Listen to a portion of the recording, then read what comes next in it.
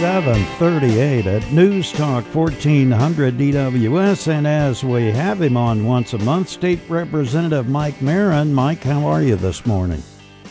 Good. How you doing this morning, Dave? We're good. Glad to have you with us this morning. Are you getting a lot of calls at your office about COVID-19 and what to do next, or have things calmed down for you a little bit? Things have calmed down a lot, I would say. You know, right at first, the first couple of months, it was just a very high call volume. And then the IDES issue, the unemployment issue, the calls were really bad at first, and they've stayed pretty consistent. And now we're seeing a lot of calls with people who have actually gotten fraudulent unemployment debit cards. So that's kind of what we're dealing with now. That's probably the highest volume of calls that we have at this point. Are you getting a lot of that kind of stuff, or is this something that's just kind of permeating the whole area? We have in the last few weeks we have gotten a fairly high volume of calls. I would say that, you know, we've gotten maybe one or two on average a day, and I've talked to other legislators, and I think they're seeing that issue in their offices as well.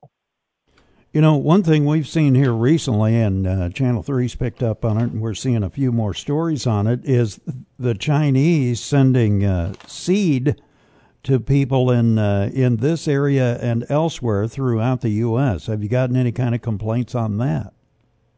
I haven't. I did see the headline on that and was just barely glancing at an article this morning regarding that. And, you know, it's troubling for sure. And, you know, the more news that comes out of China, the more disturbing things we learn. And I wouldn't put it past the Chinese to do anything, although, you know, it's very troubling. But, you know, they also depend on our ability to produce their food supply. So it's kind of confounding to think what they're doing, but definitely disturbing. Well, the president was pushing hydroxychloroquine yesterday. Do you think the president's doing himself any favors by resuming his health reports? Well, you know, I do think there is some value when the president is able to rein himself in to hear from him on a somewhat regular basis. But, you know, I did listen to the news conference yesterday and caught the part about the hydroxychloroquine, and I don't think that he did himself any particular favors yesterday anyways. I'm just trying to figure out what he's up to with that, because he had one of his his son was making a big endorsement for it too, and I was just like, man, give it up. It's been going on for a while now. Yeah. Attorney General William Barr appeared before the House yesterday. That just seemed to be a giant game of gotcha. Yeah, it was. And, you know, I think that's the disturbing thing for me is that, you know, more and more that seems, and maybe I'm naive to think it was ever any different, but the political environment is more and more gotcha all the time. And, you know, especially at times like this when we have the discord, you know, between groups of people in the country and we're dealing with the pandemic, it really shows a lack of leadership out there. I think, you know, the entire world is ready for somebody to stand up and be adults right now and to see us through this thing. And I think that's the disturbing thing for me. Yeah. U.S. Park Police head denies D.C. park forcefully cleared for Trump photo op. They're still arguing about that, and that happened June 1st. So that's part of what's happening in Washington right now. Yeah, I know. Go ahead. Sorry, go ahead. No, it's just it's amazing. Yeah, I was seeing reports on that yesterday, and, you know, I know they're trying to pass another stimulus package, and really I think people want some to see a roadmap of how we're going to get back to some kind of sense of normal in this country, and they're hungry for strong leadership, not, you know, digging up the story from almost 2 months ago now. Yeah. And it's, I guess, the environment that we're in. So they say the U.S. is talking with Oregon about pulling federal agents from Portland. I don't know how that's going to go, and how the mayor has made his appearances out there, and the crowds have pretty much run him off too.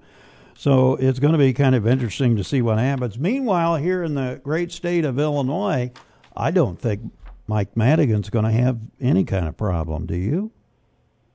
You know, when the reports came out initially, I was hopeful, but you know, Madigan has made a career out of insulating himself. He's been able to do this kind of stuff, and but keep himself away from. You know, there's reports that he doesn't carry a cell phone, he doesn't use email, and he's just that careful. And so, you know, I'm hopeful that we're going to see some change. But I agree with you. You know, I think I'll start celebrating when the indictment comes down. Well, that kind of cracked me up because everybody was, we've got him now. And I'm like, what? Nothing. He hasn't been really implied in anything other than they said, well, the Speaker of the House of Illinois. Well, so what? So yeah, that's where we are with that one. What else is going on in your office? Anything you want to bring up? You know, I think at this point, we're kind of in a weird environment. And so we're still dealing with a lot of constituent issues. I would say that, you know, constituent issues are definitely up from what a normal year would be, just because of the uniqueness of all the issues that we're dealing with. But other than that, you know, a lot of the public appearances and stuff that we would normally be doing this time of the year are canceled just because of the COVID environment. Yeah. But the high call volume continues, and we're starting to see issues with FOID card renewals and concealed carry renewals that we had seen prior to COVID. So that issue's coming back as well. What do you think with FOID cards? Aren't we the only state in the nation that requires those? Do you think that's yeah? You think that's something? Do you think their time has come and gone, and we need to do away with it, or what do you think we need to do on FOID cards? Yes, I co-sponsored legislation to basically eliminate the FOID card.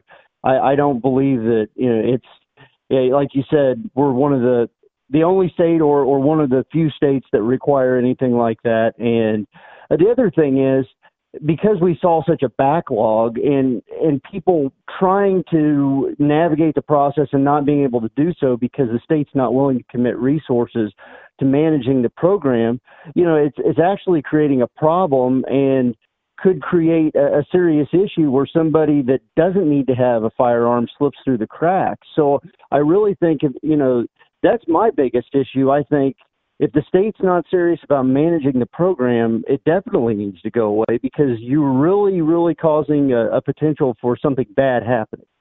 Well, it seems like ever since we started talking about this a couple of years ago, the state seems to have kind of just dragged its feet on every element of this thing, and I just think maybe it's time for FOID cards to go away.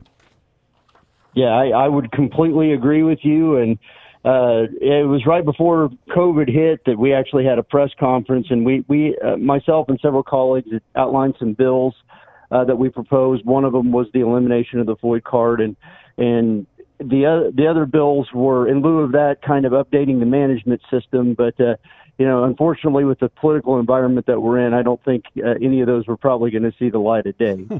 This political environment right now, with the election going this year and everything else, it just amazes me how Joe Biden is in one part of the country and basically kind of broadcasting from his basement, and President Trump is here, yawning everywhere, talking about God knows what. It just seems like their people have a full-time job trying to keep them from making statements, and I'm wondering if we even need to do debates this year. Well, you know, I think you're right. It's going to be entertaining one way or the other. And, yeah, it's almost like every day is a debate, you know, back and forth. And you never know what either one of them are going to say at any given time. So it's going to be one for the history books for sure. All right. Well, State Representative Mike, I'm not looking at my notes here. Mike Marron, thanks for your time this morning. We appreciate it. Mike, it's good to talk to you again, and glad to have you with us. You too, Dave. Good to be here. All right. Take care, buddy.